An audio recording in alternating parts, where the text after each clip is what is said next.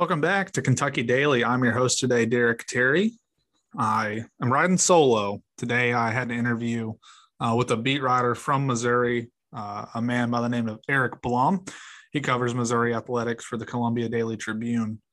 And we just wanted to get on and talk a little bit UK, Missouri. I always enjoy having writers from other schools. I think it's good to get a different perspective. I know in my job, sometimes I feel like you can get into a bit of an echo chamber. So locked in on UK a lot of the times that I personally enjoy hearing different perspectives. I think it's good for fans too, to kind of hear how the Missouri, in this case, the Missouri side of things is kind of portraying this game. You can get a different angle as to the kind of things that are said. What I mean by that is if you've been on Twitter today, you probably saw some quotes from Eli Drinkwitz, the head coach at Missouri, basically saying his team's not ready for Kentucky, not ready to go on the road and play a team as good as Kentucky. So we talked about that a little bit, talked about some personnel, the matchup between Liam Cohen and Steve Wilkes, two guys who are in their first years at the respective schools, calling plays, obviously Cohen on offense, Wilkes on defense. So those two have a bit of a past, and just in regards to where they were at the time, they've overlapped. There should be some familiarity there. But as always, we're grateful for our sponsor, the Butcher's Pub, locations in London, Pineville, and Williamsburg. Get out, check out the Butcher's Pub. But without further ado, let's get into this interview with Eric Blum from the Columbia Daily Tribune. You ready? Showtime. On May 3rd, summer starts with The Fall Guy. Let's do it later. Let's drink a spicy margarita. Make some bad decisions. Yes! Audiences are falling in love with the most entertaining film of the year. Fall Guy. Fall Guy? Fall guy. That's what the poster said. See Ryan Gosling and Emily Blunt in the movie critics say exists to make you happy. Trying to make it out? Nope. Because I don't either. It's not what I'm into right now. What are you into? Talking. Yeah. The Fall Guy. Only in theaters May 3rd. Rated PG-13. Get ready for the greatest roast of all time. The Roast of Tom Brady. A Netflix live event happening May 5th. Hosted by Kevin Hart. The 7-time world champion gets his cleats held to the fire by famous friends and frenemies on an unforgettable night where everything is fair game. Tune in on May 5th at 5 p.m. Pacific time for the Roast of Tom Brady. Live only on Netflix. Welcome back to Kentucky Daily. We're joined now by Eric Blum, staff writer covering Missouri athletics for the Columbia Daily Tribune. Eric, thanks for joining us. Of course, anytime. Happy to be here. Eric, this is a game that I think a lot of people probably on both sides, I know for sure UK, have had this game circled all off season. I guess just your initial impressions of how this game is being portrayed on the Missouri side in terms of importance and just maybe how eager they are for this SEC opener. Yeah, I think it's circled, but it's circled for different reasons on both sides. On the Kentucky side, I would perceive it's being circled because of how Kentucky did last year against Missouri. And to put it lightly, Kentucky did not play well, and Missouri did play well. But I think on the Missouri side, it's circled because this is a great measuring stick for how far Missouri has come in the, just on-field play of the year since Eli Drinkwitz debuted as Missouri's head coach.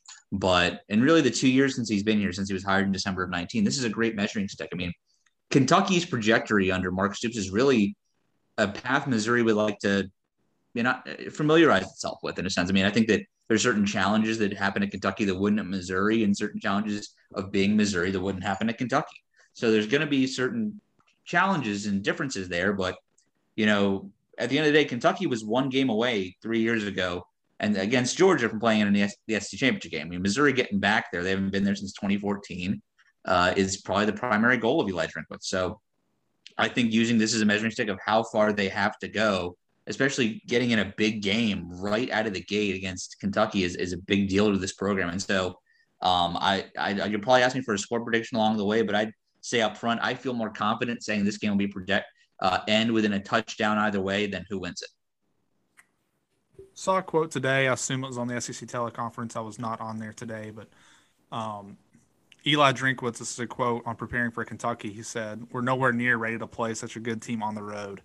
Yeah. Dave Matter is where I saw that tweeted, and quite a bit of reaction to that. Are you thinking this is coach speak, or you think he's legitimately just being honest? I guess I've not covered Drinkwitz. I know you have. So how did you? Sure. So I think it's both, if possible. So last night we had some availability with Mizzou, and we got to see kind of Missouri walk off the field as we started our scrum with some of the defensive staff. And to put it lightly, Drinkwitz did not look happy.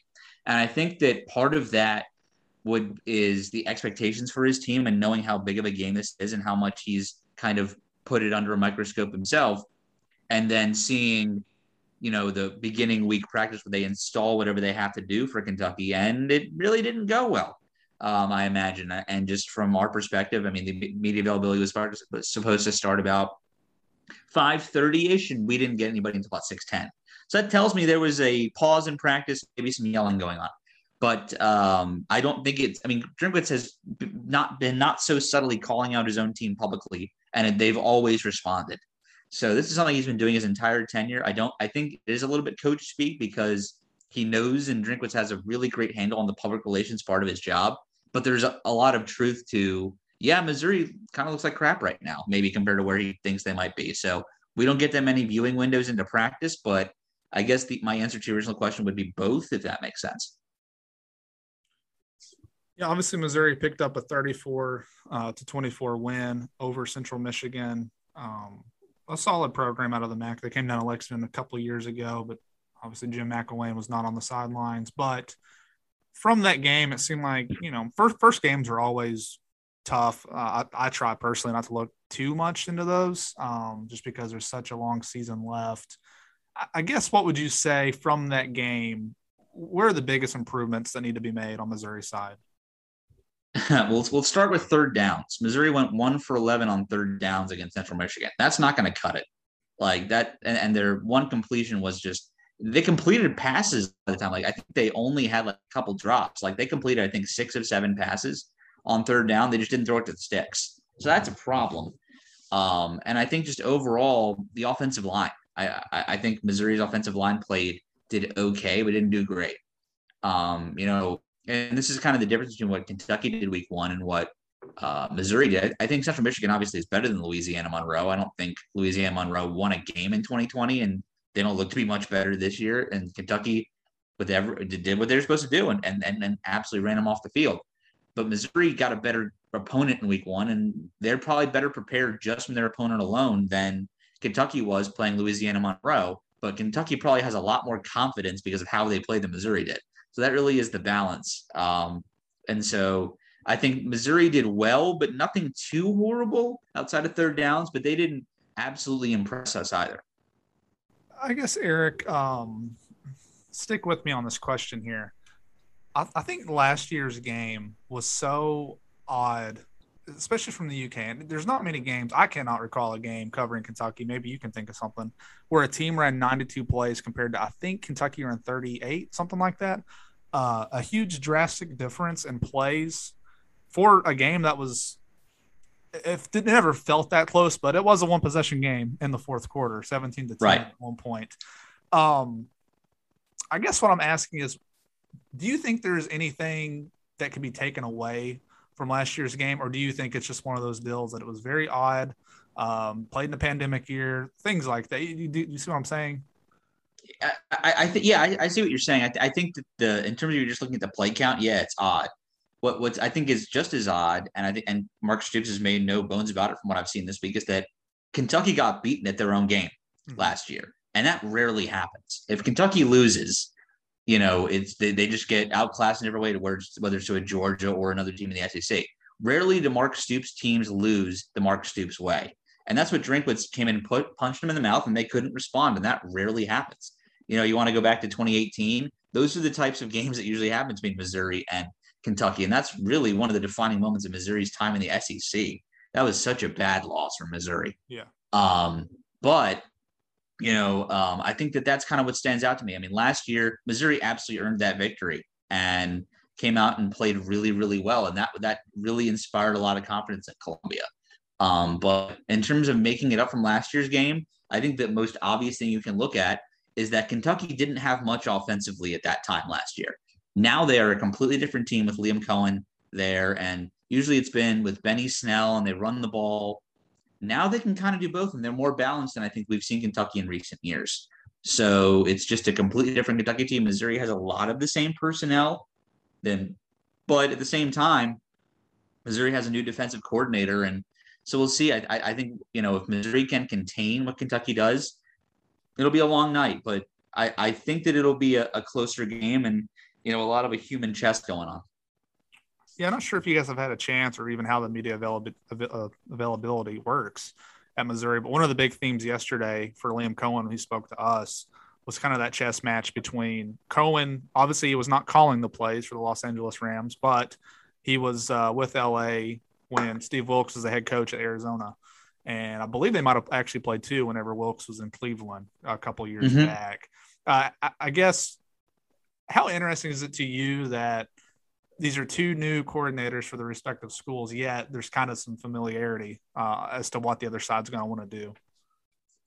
I think that the NFL's influence on college football, especially with how there's a playoff now, and especially with how, there's more of a focus on getting to the league than there really has been in previous years. I think there's more of an influence there. I think, college coaches are probably more respected by their NFL peers than they ever have been. So there's going to be more of that kind of transition of the best ideas of college make their way into the NFL, and what works in the NFL might make its way sooner down into college. And so when you have someone who's Steve Wilkes before last week, who last coached at the college level in 2005, and comes in and revamps Missouri's defense, and they look pretty good for a first game. Didn't look great, but they got 9 sacks. And Central Michigan's offensive line looked overwhelmed by the end of the game because a lot of that came from the blitzes they ran, not necessarily just from Missouri's defensive line. But Steve Wilkes had a lot of that NFL influence, which he did as the DC under Ron Rivera in Carolina, and then as Arizona Cardinals head coach. And then when he last coached before this stop at Missouri and Cleveland, you mentioned as well. Yeah, there's a lot of that influence there. And I think that you're going to see more of the Sunday type of game as opposed to a Saturday night type of game Missouri and Kentucky play. Look at, the scores in the NFL, and it's a lot tougher to run up the score in the NFL. 45 points for an NFL team is humongous. That rarely happens. So I think you're going to see more of an NFL-style score at the end of this game. If either team gets over 30, I'd be a little shocked. Last question I have for you, and maybe you've touched on a few things, but I guess if Missouri – what do you think the winning team let's just use it from Missouri's perspective, since I'm sure you're far more familiar with them than Kentucky. If Missouri is to get out of Lexington with a victory, what would have had to have gone its way, you think? Number one, Connor Bazelak can't falter. He's looked good. This is going to be the first time he plays in front of a full big crowd as Missouri's full-time starting quarterback. He had experience a couple years ago against Georgia and played for the first quarter against Arkansas 2 years ago in Barry Odom's final game in charge before tearing his ACL in the second quarter. He needs to be a part of it. He needs to run this offense and not be overcrowded by Kentucky's defense. I think number two, keeping Will Levis in check. I think that the balance, if Kentucky's balance gets thrown off balance in a sense, Kentucky just doesn't have that much experience this year, riding the ship. I think Louisiana Monroe might have scored first, and then basically Kentucky shut them down the rest of the game, if I remember correctly, and how that game went last week. This team doesn't know what it's like to basically just play from behind a lot of the time. So I think that if Missouri scores early, and just stays on them, I think that Missouri can grind this one out and get a win. I don't expect a high-scoring game, but basically just Missouri has to play almost mistake-free football to beat Kentucky. I think that Kentucky is going to give them some opportunities. Missouri is going to need to take advantage. But Missouri is also, I don't think, can come in at such a high quality to where if Kentucky, doesn't make those mistakes, where they can just find them on their own. So it's gonna be an interesting matchup for sure. And this is a really important game to Missouri for sure. Eric, we appreciate you having you on the podcast. Look forward to hearing from you again. If fans want to follow Eric, you can follow him on Twitter @by Eric Blom. Eric, thanks for joining us. Of course, anytime. Thank you.